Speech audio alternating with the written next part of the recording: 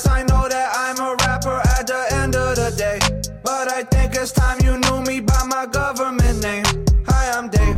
I'm Lil Dicky. Hi, I'm Dave. Welcome, Pewter Report readers, viewers, and listeners to a brand new edition of the Pewter Report podcast, energized by Celsius. It is a Thursday show, the last one of the week, but we always try to save the best for last, as we're going to talk even more about new Bucs offensive coordinator Dave Canales and all that he's going to bring to the Tampa Bay Buccaneers, because the Canales era has begun in Tampa. We got a lot of videos that we didn't even show on yesterday's Pewter Report podcast that we're going to reveal to everybody today. So I'm your host, Matt Matera. Joined with me is our guy from PewterReport.com, Adam Slavon. Adam, thank you for joining the show.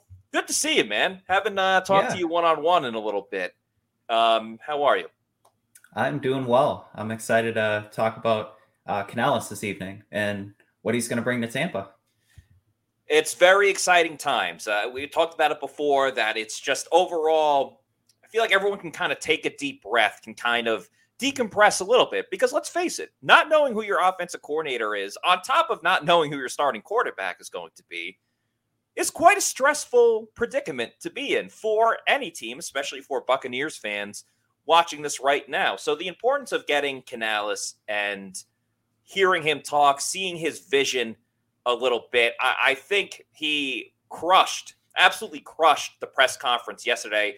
We're calling him the human Celsius because he was just so enthusiastic and so energetic. So, I mean, there are Bucs fans right now being like, all right, we just found our next head coach. They're already kicking out Todd Bowles out the door. I don't necessarily agree with that. But it seems like for the majority, there's always going to be some detractors. For the majority, he won over the Bucs fans in his inaugural press conference in Tampa Bay with the media. So, Adam, you watched the press conference. Just wanted to get your overall thoughts of what you saw from Dave Canales when he was up at the lectern, not a podium, a lectern. Yeah, so you mentioned the Bucs fan base maybe being won over by his introductory press conference.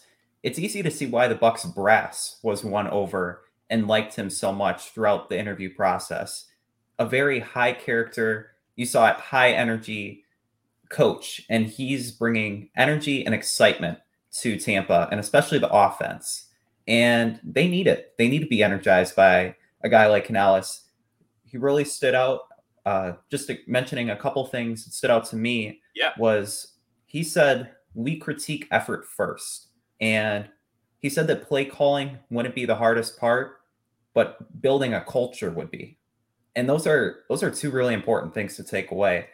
And building a culture and keeping guys in line and making sure that they're all giving effort. Because at times last season, you didn't see that effort on the field. The 49ers game, it looked like a lot of the players were just like whatever and just accepted getting blown out 35-7. I don't think Canales would stand that, and he'd be running down the sideline like Sean McVay does for the Rams. And so just listening to his press conference, listening to his answers, all his answers that he gave were really thorough. And he wasn't just giving like simple answers. He was very strategic in what he was saying. And it also really stood out all his mentors that he mentioned. I thought that was huge, and kind of how he took one aspect from each of them. One of the first things that really popped into my head was thorough, detailed, I think is another good example. The way that he explained plays or explained how the offense was going to be run. It was kind of things that we haven't heard from other coaches in the Bucs organization. And I don't know, I think part of this might be because this is his first offensive coordinator role. So, you know, the coordinators and the coaches head coach talk way more than some of the assistant coaches. So he was ready to go. I mean, he wasn't revealing any information, say, that the Saints, the Panthers, and the Falcons could take and be like, oh, all right, we got them. Like, we know their secrets. He didn't give away any specific secrets, but he definitely was way more open than coaches across the league really are. And to your point, that San Francisco game, we all remember the video of Tom Brady trying to hype up the players in the huddle, Donovan Smith not even looking over. Yep. That is a direct correlation that it's something where Dave Canales can come in. And I asked him about this. We had a separate conversation later on, and you watch some of the mic'd up videos when he's in Seattle, and he's energetic, he's running around, and he said that the players feed off of it, and he said it's really for the moments, especially in training camp, when you get into that the dog days of summer where you've been doing it day after day, you're hitting the same guy, and even if you feel sluggish or you don't really want to go to practice that day, he said it doesn't matter. You got to keep that same energy because everyone else sees you. And they kind of go off of what you are doing. And his memory, man, is absolutely wild. You brought up the fact that he brought something up about every single coordinator that he worked with when he was in Seattle. I mean, there was so much video that, one, I couldn't even get it from the beginning because I'm trying to post the last video and, focus at the same time. And Twitter videos can only go for, I think it's 2 minutes and 20 seconds, if I'm not mistaken. So there was only so much I can even put up of Dave Canales on this press conference. But we actually do have the video of him talking about the multiple different coaches. He's kind of in the middle of his answer when he is talking about this. But let's hear from offensive coordinator, Coach Dave Canales, explaining the things that he's learned from the number of offensive coordinators that he got to work with when he was with the Seahawks. The same words. Let's make everything look the same. The way we lined up, the way we put our inside foot or outside foot back. And we got feedback from across the league as we meet people at the combine. They would say, we could never tell what you guys were doing because Marshawn's feet were always matching the tackle, so it looked like run or pass. And then Daryl gave me the pass game. And Daryl gave me a great system. We were just situationally sound. Third down, red zone, 2 minute, different situations. He really gave me a nice tight tool belt that I'm still using that Gino was able to employ some of the same concepts there. And then Daryl was really humble. He listened, he asked, he took criticism from anybody who was willing and had a backup, show me that. So he taught me how to handle himself as a leader that way. Shotty came in and taught me how to train the quarterback. And Daryl was awesome at it as well. Carl Smith, known as Tater, was one of my mentors. Taught me how to teach winning football to the quarterback. But Brian Schottenheimer really, you look at his track record, it's Phillip Rivers, it's Drew Brees. It was Mark Sanchez as a young guy, Andrew Luck as a young guy in Indianapolis. And then when he came into Seattle, he really took my QB school to another level with how he presented it, how demanding he was with the footwork and timing. And then, of course, he was just a really skilled veteran play caller as well. So to sit back and watch him do the same thing I saw the guys before him, in-game adjustments, setting things up, that was a huge impact that he had on me. And then Shane Waldron came in, and he came from a system of young offensive head coaches who really didn't have to answer to anybody. So that's where you had the think tank, the R&D, right? And they could do or try anything. And then instead of leaning on this is just the way that it's always been done, he said, well, that's no longer acceptable. What's the smartest way to do this? What's the fastest way to do this? How do we set this up with this type of tempo? And that's where a lot of the study across the league, across college, really started to come in and really make sense as an offense there. And while we've been in Seattle for the last 2 years, that's where Shane and the staff, we were able to really employ a lot of different offensive personnel to the same principles, to the same system that's being used across the league. And it's why a lot of us, counting myself in that now, as coordinators and head coaches, have been coveted across the league to be able to bring that system in there. He mentions a lot of different coaches there. Some of the video before we even got video, he mentioned a couple other coaches, but the ones he mentioned there, Darrell Bevell, Brian Schottenheimer, Carl Smith, who he calls Tater. He mentioned Tater a couple of times throughout the press conference, and Shane Waldron was the most recent offensive coordinator that he worked with. And of course, the head coach that he was with the whole time was Pete Carroll. And he said one of the biggest things that he learned from Pete Carroll was humility. And I think you really see that in the press conference that he had yesterday, and specifically his answer right then and there. The things he was saying was important. The things that he learned hold water. They will help the Tampa Bay Buccaneers. But I think more just going out of his way to specifically one by one go through every single coach and pick something out that really helped elevate his own coaching abilities. I really think it speaks a lot about not just the coach, but the guy himself. Definitely. And the way that he answered the questions and went about like his press conference, it also showed that he's not scared to answer difficult questions. He took every question. He was like, great question. And then he went into detail. And I thought that was awesome. And just mentioning each offensive coordinator one by one, it also shows he's willing to learn new concepts and like kind of refine what he believes and where the league's going. Like you mentioned, Shane Waldron and kind of the offensive minds that have taken over football in the past few seasons. It sounds like he wants to be one of those guys. And so just an awesome press conference. And as Jason pointed out in the comments, the Bucs may have found a gem here. Absolutely a gem. And listen, we can't put the carriage before the horse, as they say.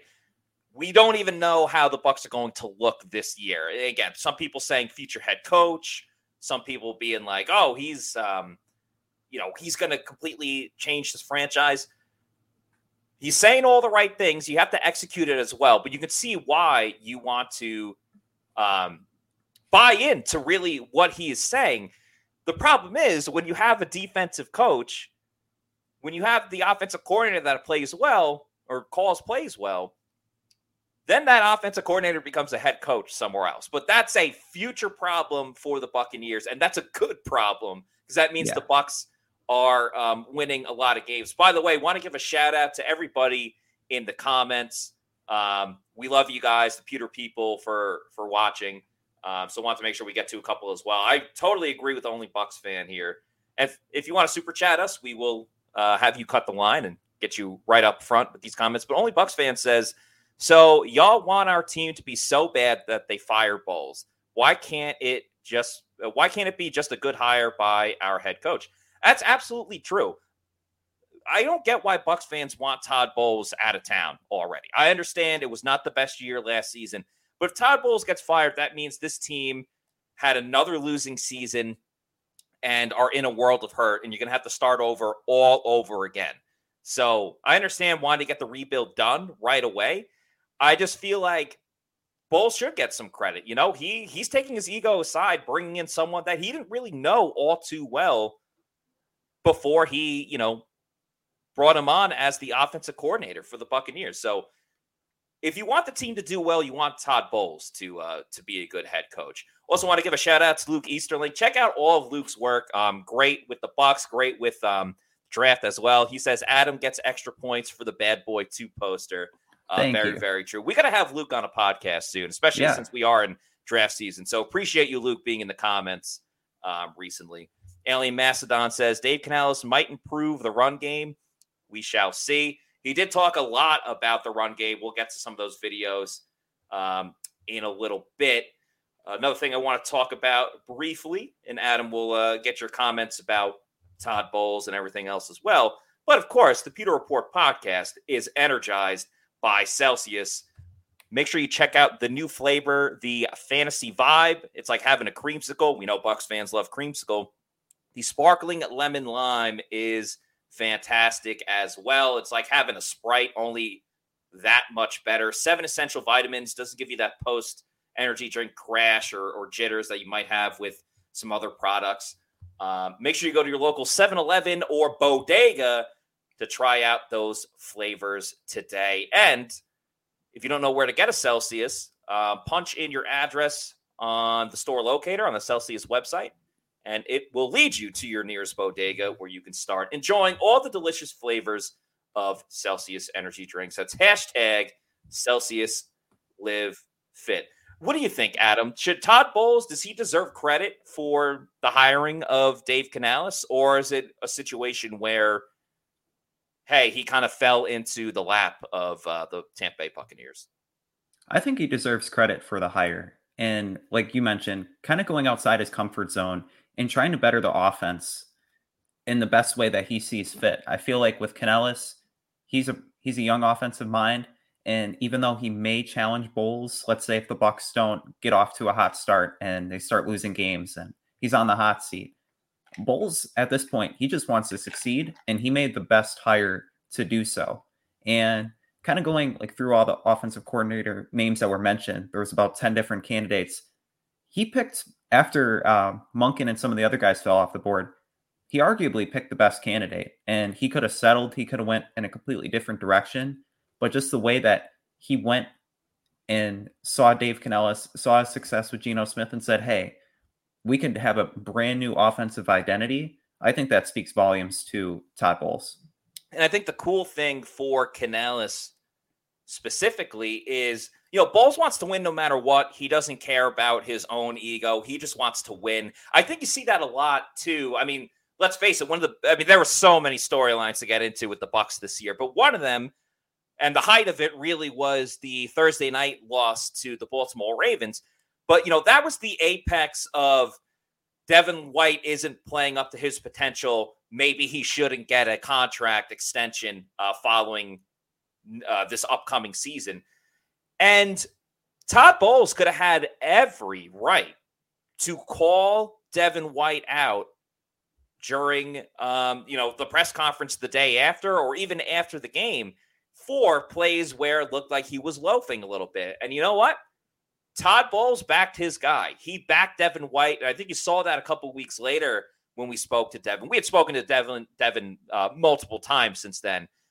But I think it was not long after the passing of Devin's father, unfortunately. But he talked about his relationship with Todd Bowles and how Todd said, Todd would send him food like when he first, when he first got to Tampa. And he said, you can talk to me anytime. And he looked at Todd also. I mean, he obviously had his own father, but he looked at Todd as like a separate father figure as well. And I think that's why we understand, Will Golson once said, and this is while Bowles is still a defensive coordinator, but I don't see why that would change now. He said Todd Bowles is the type of guy that we would run through a brick wall for, that he would specifically, but a lot of Bucs defenders share that same sentiment.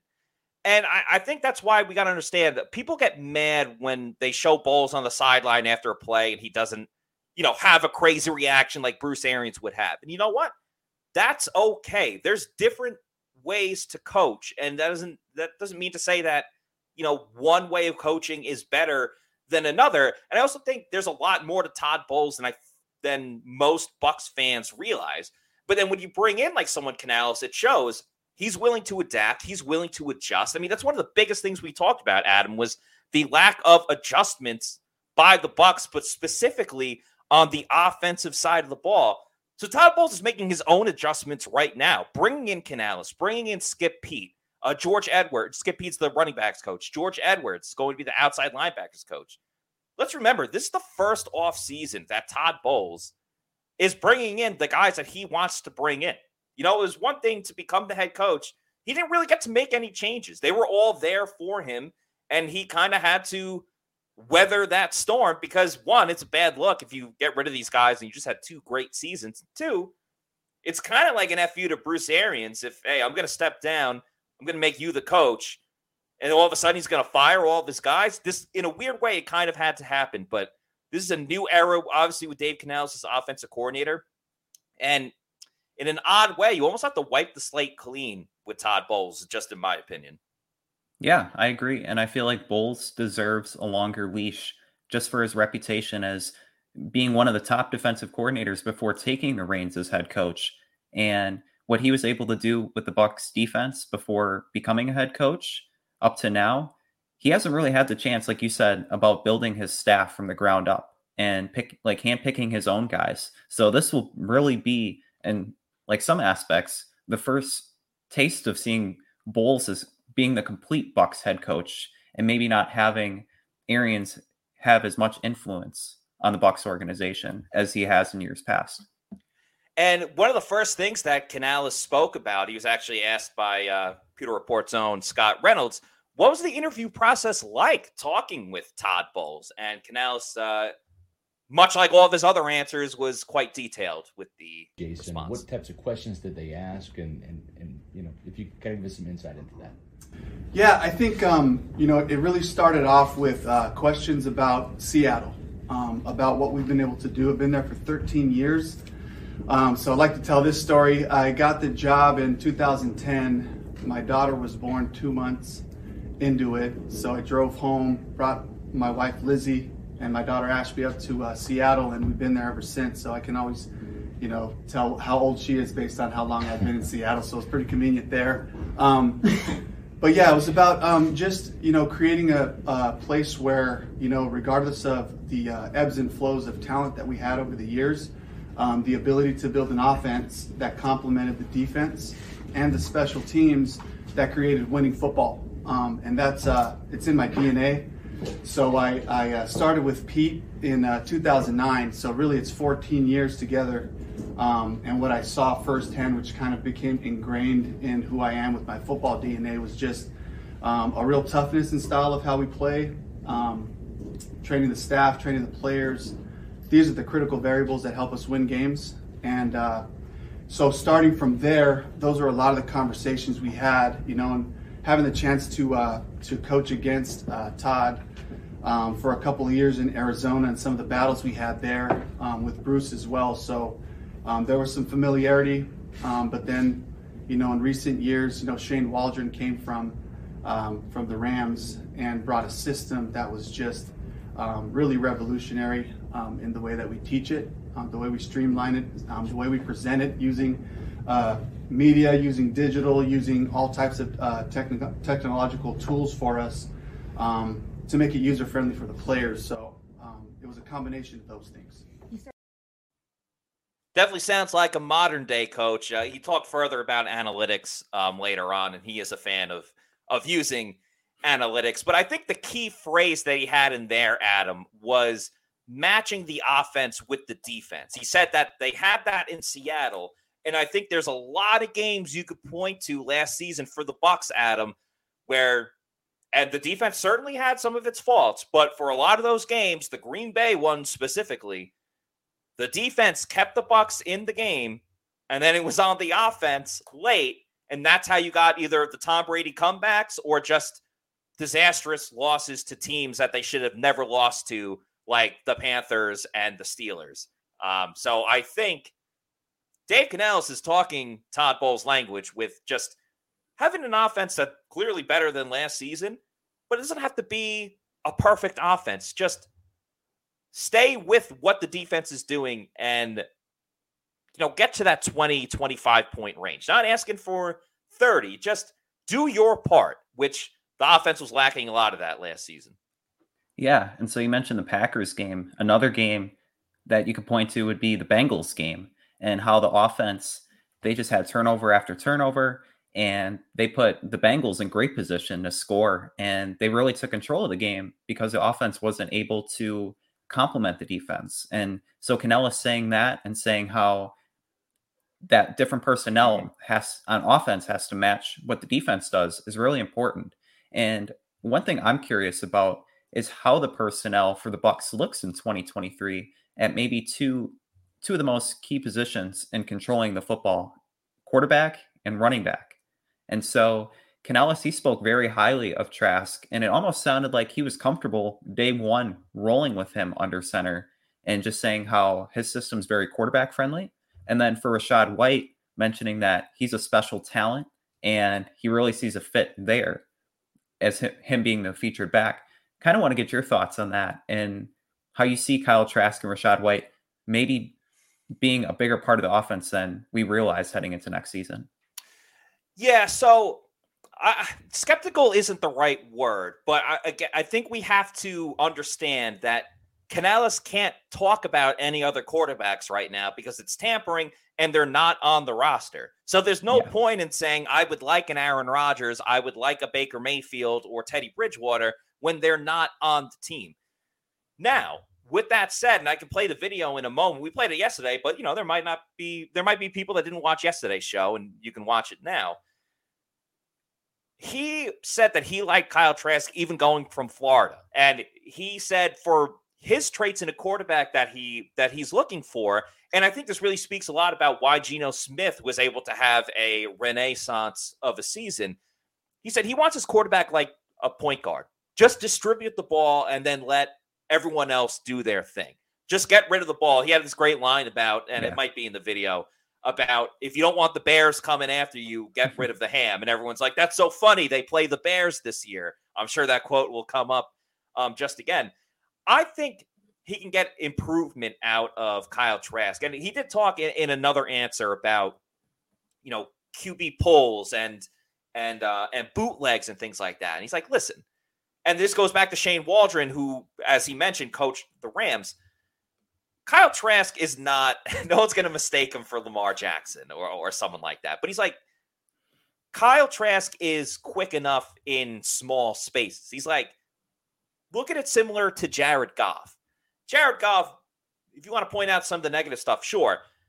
Jared Goff got, and a lot of this goes to Sean McVay, but Goff went to a Super Bowl with the Rams. They didn't win that one. That's when they lost to Tom Brady and the Patriots, his last Super Bowl that he won with New England. But still, I mean, you have to be good enough to at least get to a Super Bowl. And then they were saying that that's kind of what Kyle Trask can be. He's not going to be a speedster. They're not going to call design plays or RPOs, but he's mobile enough to do certain things in this offense that is even going to help the running game, even as a passer, because then you got to, the defense has to account for something else. They either have to come into the box more or they have to play further back and put a spy on the quarterback because of those bootlegs and draws. So I think if they really hammer home the traits and the qualities that Dave Canales was talking about, Kyle Trask can function in this offense. I don't think he's going to be a Pro Bowl player like Geno Smith. I think he can function and keep the ship afloat in a crappy NFC South division. Now, Rachaad White, obviously Dave Canales saw up front when they had Kenneth Walker what a very talented running back can do. And he said, I can just play the video. Watching Rachaad White, he got to see him up close in the Germany game when Rachaad White was a real Spielmacher in that one. He was a playmaker. He saw the elusiveness that Rachaad White can bring. But what he really liked was the violence that he brought as a runner, the physicality that not everyone realized at the time, especially if you're a coach on a West Coast team and you're not really paying attention to the Bucs unless you're playing them that week. So I think he's going to get a ton out of Rachaad White. Yeah. Obviously, the running back room is up in the air right now. Fantasy football-wise, I'm jumping on Rachaad White almost as quickly as I can. But I'm going to play that video about Kyle Trask and then the much shorter one about Rachaad White. But again, a lot of great stuff that Dave Canales had to say about two guys that, one, Rachaad White is going to be in a very important piece. And if Kyle Trask is your quarterback, obviously that's the most important position in football. Contract. Mm-hmm. Are you going to be able to shop for Derek Carr, or is it going to have to be somebody in a different aisle, so to speak? Good question. So the way that I've been trained is they're ours until they're not. And so right now I got one Bucs quarterback. It's Kyle Trask. And I can talk about Kyle for a second here. I really liked him coming out.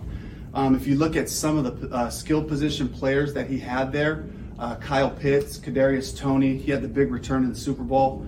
And then you have Damian Pierce was another guy, right? Well, he was able to distribute. And the thing that we're going to help Kyle continue to build on here is to just be a point guard. Point guards don't have to be the one that score all the points. You just distribute. Play on time. Get the ball out of your hands. Life's better that way when you do that. And you got these bears chasing you. And if you don't like bears chasing you, then get rid of the ham. And that's the football, right? So just teaching him those principles, allowing him to be a distributor. And the other part, too, about just QB philosophy and play, coming from a junior college background and high school and all that, we really didn't care if the guy was 5'10 or 6'4. I had a 6'6" quarterback. The one thing we're looking for is, can this guy play catch? And Shadi called it the me to you factor. I love that. It's just me to this guy, learning who my skill players are and being able to distribute. He's already shown he can do that. And then on top of that, it's just a really quarterback-friendly system because of the balance of the run and the pass. We're not going to put him in harm's way a lot until, of course, you get in those situations where you got to throw it a little bit. And then we'll do that as smart as way as possible. You've worked with a... You hear me at the end there. I was about to play the Rachaad White video, but we got a $50 super chat by BG Carnage. Thank you so much, BG Carnage, for this very, very generous super chat. You are the effing man or woman, whoever you are. Thank you so much. BG Carnage says, I got nothing to say, but followed you guys for years. With 3 kids, can never be live. Keep up the good work, and don't tell my wife. I didn't read that last part, so you are a guy. Well, I guess, yeah. Thank you so much, BG Carnage. Thank you for that $50 super chat. If you feel compelled to say something later on in this show or for future shows, we will put you on no matter what. That's extremely generous. Thank you from the bottom of my heart. That's why we love the Pewter people, not just because they give us money, but on the super chats, but just your guys interacting with everything, your passion for PewterReport.com. It seriously means the world. We wouldn't be able to do this podcast without you guys. So BG Carnage, the commenter of the night. Thank you so much. Let's get back to his quick statement on Rachaad White. And then, Adam, I have a question for you.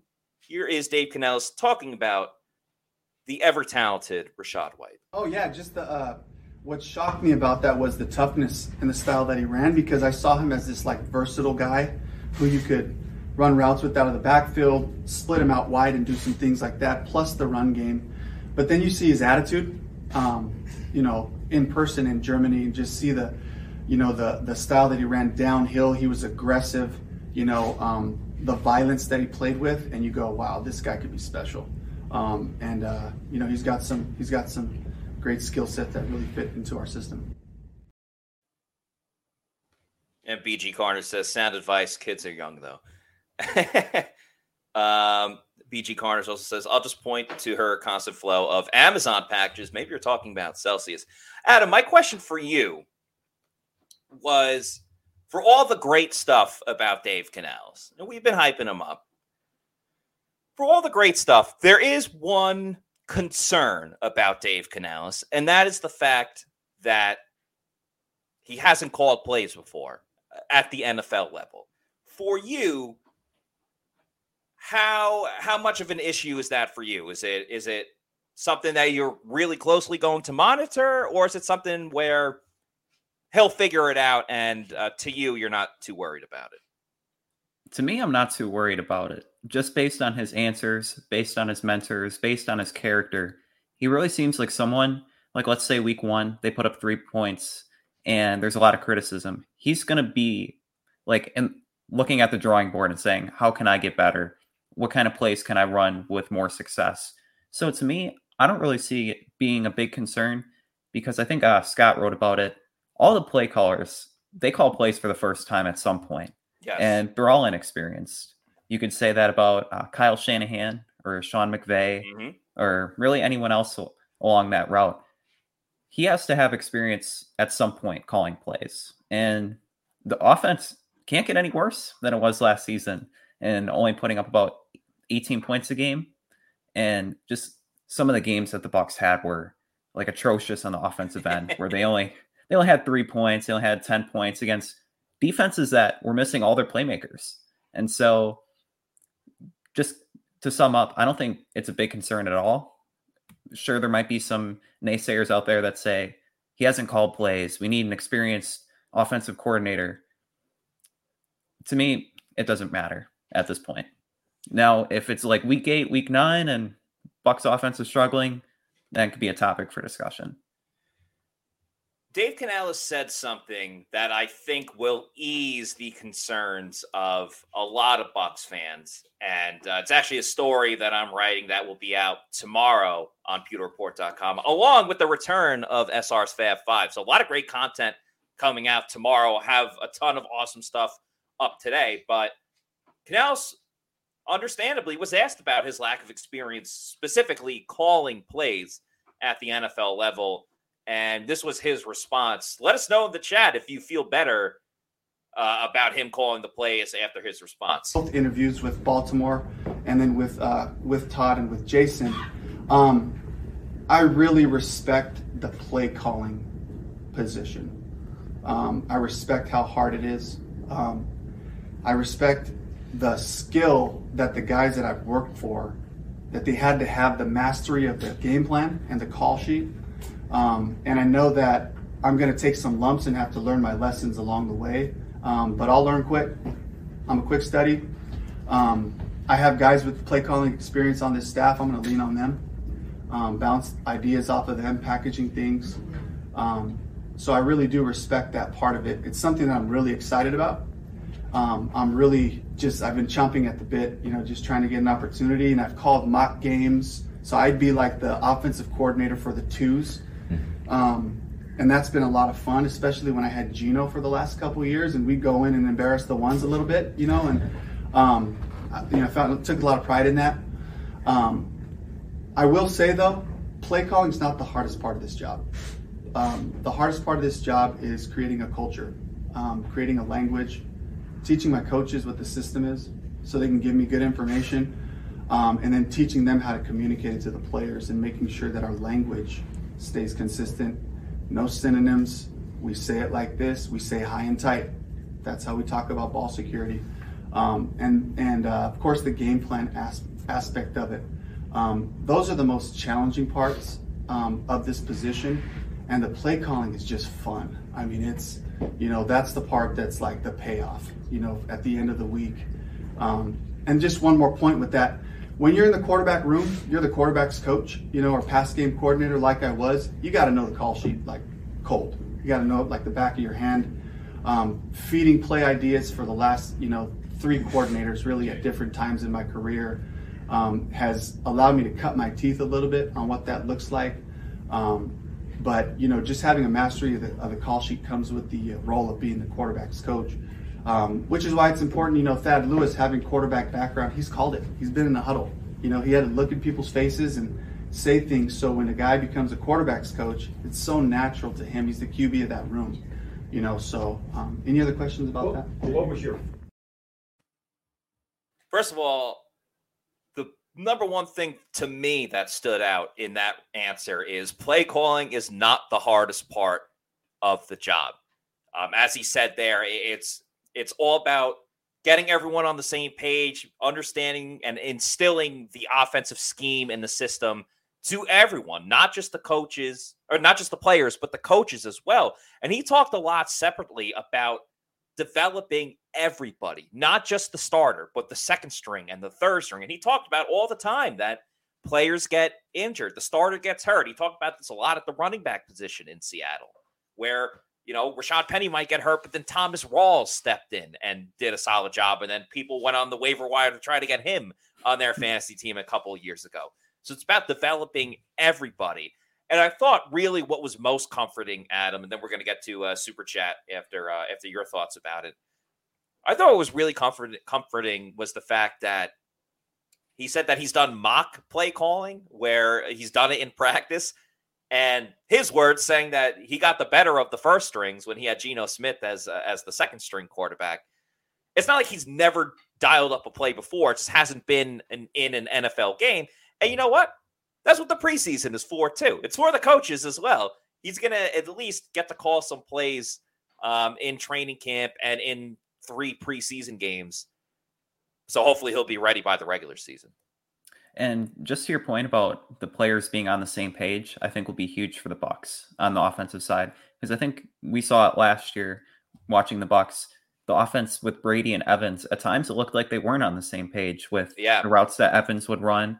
And also speaking on that, the Seahawks had DK Metcalf and Tyler Lockett. And the way that they were able to utilize those receivers, I think will be huge for the Bucs next season. Because there were times when Evans would disappear for like a half. He would start off really hot, and then with the game planning, he wouldn't even be a vocal point on the offense. So just kind of summing up what we've said about marrying the offense and the defense and having the offense complement the defense, I think it'll be important that the play calling is all on the same page, because the Bucs really need that next season, especially not having Tom Brady at quarterback.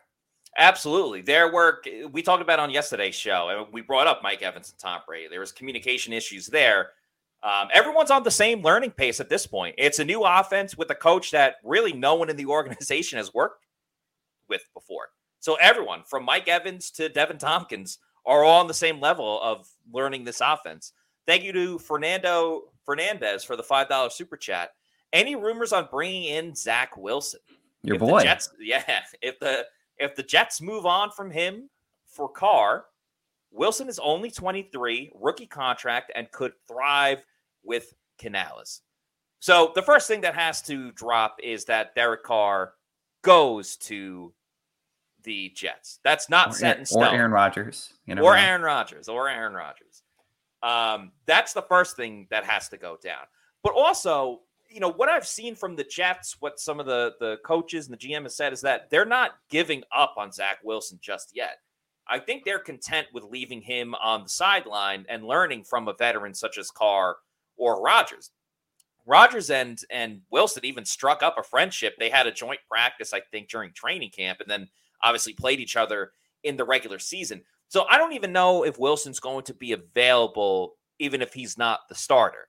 Now, let's just use this hypothetical, Adam, that Wilson is cut by the Jets. Do you go after Wilson? Well, you kind of already, it's not identical, but you sort of already have that with Kyle Trask, just a guy that Trask at least is way more unproven. Wilson has stuff on tape. Wilson has played in games and just has done really poorly. Trask just can't beat anyone out in training camp. It doesn't really have the game tape. I'm not going to judge his future career just because he, threw 9 passes in a week 18 game, went 3 for 9 or whatever it was. So you kind of already have that in the building. If you want to, say, sign a veteran and then have Wilson against Kyle Trask with the veteran kind of helping out everybody else in between, I'm all for the competition. Yeah. The benefit of having Wilson, to Fernando Fernandez's point, is he's only 23. He's on that rookie deal, and because he was a first-round pick, you can get him for an extra year. It'll be more money in that 5th year, obviously, but since Kyle Trask was a second-round pick, you can only have him for 4 years. So Trask only has 2 more years with the Bucs under his rookie contract, where Wilson, you would get it for 3. But what do you think about that, Adam? Kind of what you said. Like, if the Jets are content with Wilson, the Bucs have to be content with Trask and just kind of roll with him at this point, because he is an unproven commodity. And you mentioned bringing in a veteran quarterback to maybe compete with Trask. I think one name that makes just so much sense is Drew Lock. And he's not a veteran. He's only 26, but in a lot of ways, he's like a more experienced Trask. Another second-round pick, another guy of similar stature, 6'4", and Trask is 6'5". So they're very comparable. He has experience in Seattle with Canales.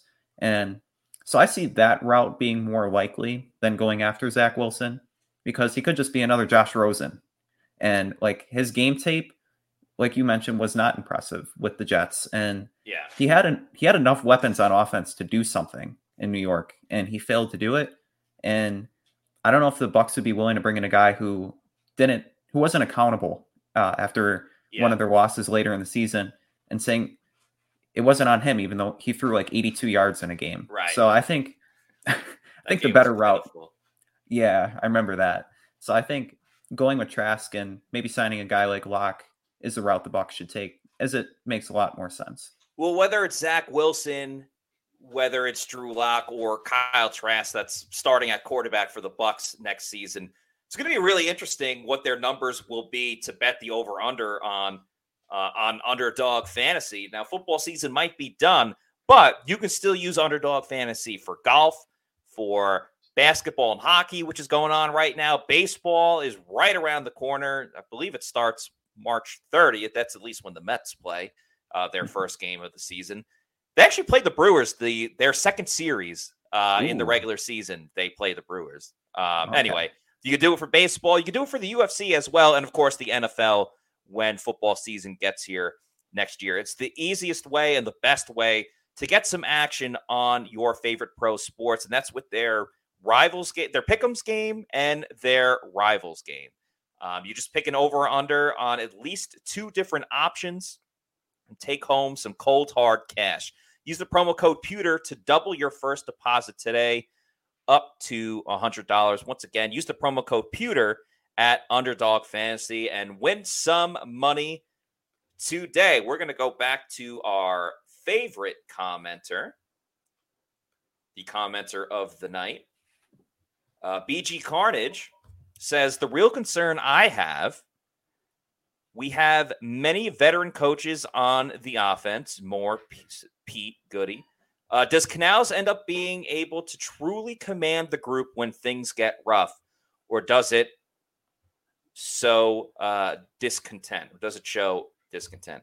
Yeah, that's a really interesting point because everything's all honky-dory right now. Everyone's great. Everyone's on the same page, but there's going to be different interests, different opinions as the season goes on.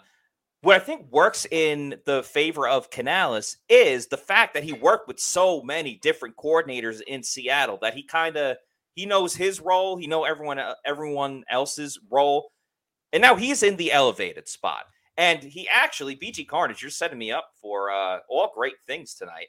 He spoke about working with older coaches and how they're going to blend his game with with Skip Pete and with Goody and Coach Gilbert as well. It's going to be a committee. At the end of the day, it's going to be Dave Canales making the decisions, but there will be input from all the other coaches that he's going to be working with. So here he is. Goody, Harold Goodwin.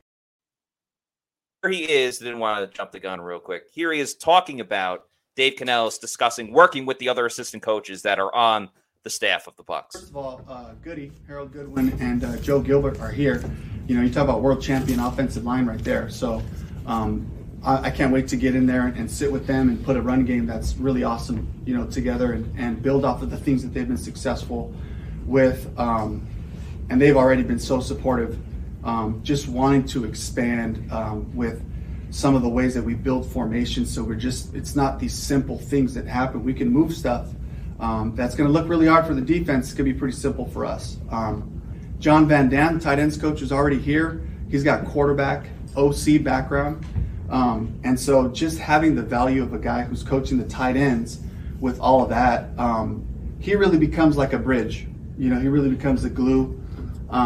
Makes me think of our tight ends coach in Seattle, Pat McPherson, who had the same type of background as a quarterbacks coach in Denver, as well as a tight ends coach. And so he's been kind of the bridge over the years of whatever our run game is. Man, Pat's got these keepers and these play actions that really make it come to life. And when I was drawing passes, I would always joke because I'd be like, Pat, I've been drawing these plays 5 years and you haven't brought me a package of it without there being something I haven't drawn. We're talking about thousands of plays, but so that's what I'm going to be expecting from John as well. And then Skip Pete, we talked about, just fired up to just be able to lean on him too, just as things get rough at times, somebody who's been around to be able to calm me down as I can get a little bit excited and got a lot of bottled up energy and a bunch of ideas, but that'll be really helpful. And then Brad Idzik, so 5 years at Stanford as an assistant, and then 4 years in Seattle, quarterbacks and receivers. The thing that I'll say about Brad, there's two reasons really why I had to have Brad. Number one, you look outside after any practice, he's out there with somebody working, or 2 or 3 guys. He was always that safety net, just kind of catching guys. If you have 12 guys in a receiver room, he's working with the bottom half. If we brought a free agent in who needed help transitioning into a new system, Brad's right there early, afterwards. Here's the plan. Here's how we package these things. Here's how to block this guy right there. And that's going to be really important with Mike and with Chris, for him to be the bridge for those guys into this new system, and that's going to be a really important task of Brad's. And he was mentored by Sanjay Lal in the receiver room. Some of you might not know him. He's regarded as one of the best receiver coaches out there. And he trained Brad. And so Brad's going to be able to employ some of those study film, different techniques and all that he'll bring. And probably most importantly, he's my workout partner. So he's 10 years younger than me, and he can go. So I'm chasing him up and down the gym, and it keeps me alive. And so we've spent a lot of good time, a lot of good hours together. Knows the area too, I would think. And yes, he knows the area. John and Carol, Idzik live not too far from here, so just a really cool homecoming for him too. Dave, you mentioned the keeper. He really can hype up anyone. You know, he's hyping up his new coaches. He was hyping up the old coaches. Somehow gave a shout out to Mike and Chris as well, Mike Evans and Chris Godwin. So he's willing to put others before him, clearly. And I think that goes back to as well, his deep background and his dedication to his faith. He talked a lot about being a servant of God. And he mentioned that helped him a lot with overall being overlooked for coordinator jobs. You know, he was in the Seattle's organization for a long time. They brought in coordinators from other places. And obviously that would anger a lot of people, but, you know, he understood what the plan was. And, you know, he turned to his faith with that, and he turned to his faith with this. And now he's the Bucs offensive coordinator. And obviously a lot of coaches on staff, some that he knows, like Brad Idzik, others he's going to get to know, such as Coach Goody. You heard him mention Coach Van Dam as well, the tight ends coach. They're going to have a bonding moment at one point or another. And I think a great place where they could go and bond would be at Pin Chasers, do a little bowling together as a coaching staff. Of course, there's multiple locations that you can go to for Pin Chasers. It's a great night out with friends and family or new coaches that you're getting to know. They have deals every single night, from all-you-can-eat pizza to all-you-can bowl to dollar beers. If you have a kid, you want to throw a birthday party, they also have an arcade area so the kids can go bowling and play some video games as well. The food is very, very underrated, from the pizza to the chicken tendies to the nachos. Full-service bar with all beer, wine, and liquor. So go to pinchasers.net.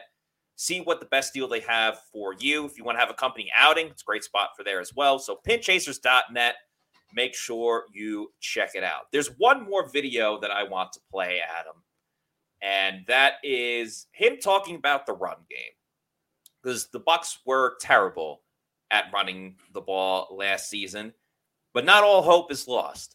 And he talked about how they'll improve the run game and just what it takes and what he'll do to just make sure that no matter what, they're moving in the right direction. It might not even be the run game. It might be, hey, we're going to stop with the run. We're going to throw it. But just his overall willingness to adapt and adjust, I think, was another big moment from this press conference. So one last video from Dave Canales. And how could you bring that type of efficiency to the league's worst rushing attack? Yeah, so first of all, you got to have great players, right? It's all rattle them off, right? Marshawn Lynch, you had Thomas Rawls, who was fantastic for a couple of years. Chris Carson came in out of nowhere as a 7th round pick and just ran like a madman for a couple of years. Here comes Rashad Penny, and Rashad's been an explosive, play waiting to happen. Adding Ken Walker, and so then what it comes down to is you got to have a great system, great coaching up front to just get the play started. And a lot of what you do with having the play actions, right, the boots, the keepers, it just slows down the backside just enough to give a great player space and then see you later, And so some of those runs have come off of that. But it's also about the attitude, right? Just knowing when to just pour it up in the dark crease, and get that ugly 2 and 3 early on, and that becomes 4 and 5, and then it becomes 12, and being dogged in your commitment to being able to run the ball in any given situation, in any given personnel. That being said, if the run's not working, we're going to throw it a little bit more. If the pass isn't working, we're going to run it a little bit more. There'll be days, if they're not fitting the runs right, we'll run the ball 40 times. There'll be days where you got a matchup outside with Mike or Chris Godwin, and we're blocking them pretty good, and we could throw for 400 plus yards. And that's happened in our past in Seattle as well. Is just like, do whatever it takes to win. And above all, take care of the ball. So having that balance is critical, and it's not about establishing the run. It's about establishing an attacking offense that makes you have to defend the run, but also defend the pass. and then that's when you become dangerous. You're going to mentioned Skip Peete. Adam, I get the feeling that, last year for the Bucs, a lot of the times it was the same story. But this season, especially if they win, it's going to be a different story every single week. You heard him talk about we might run it 40 times if that's what's going to work best, or we might throw it all over the field. We might throw it all the way down if we get the right matchup. So going to see a lot of different stuff from the Bucs this year in games and hopefully winning games. Yeah, and kind of to the point we mentioned before, I don't really see there being discontent on the Bucs staff at all between the older and younger coaches on the staff.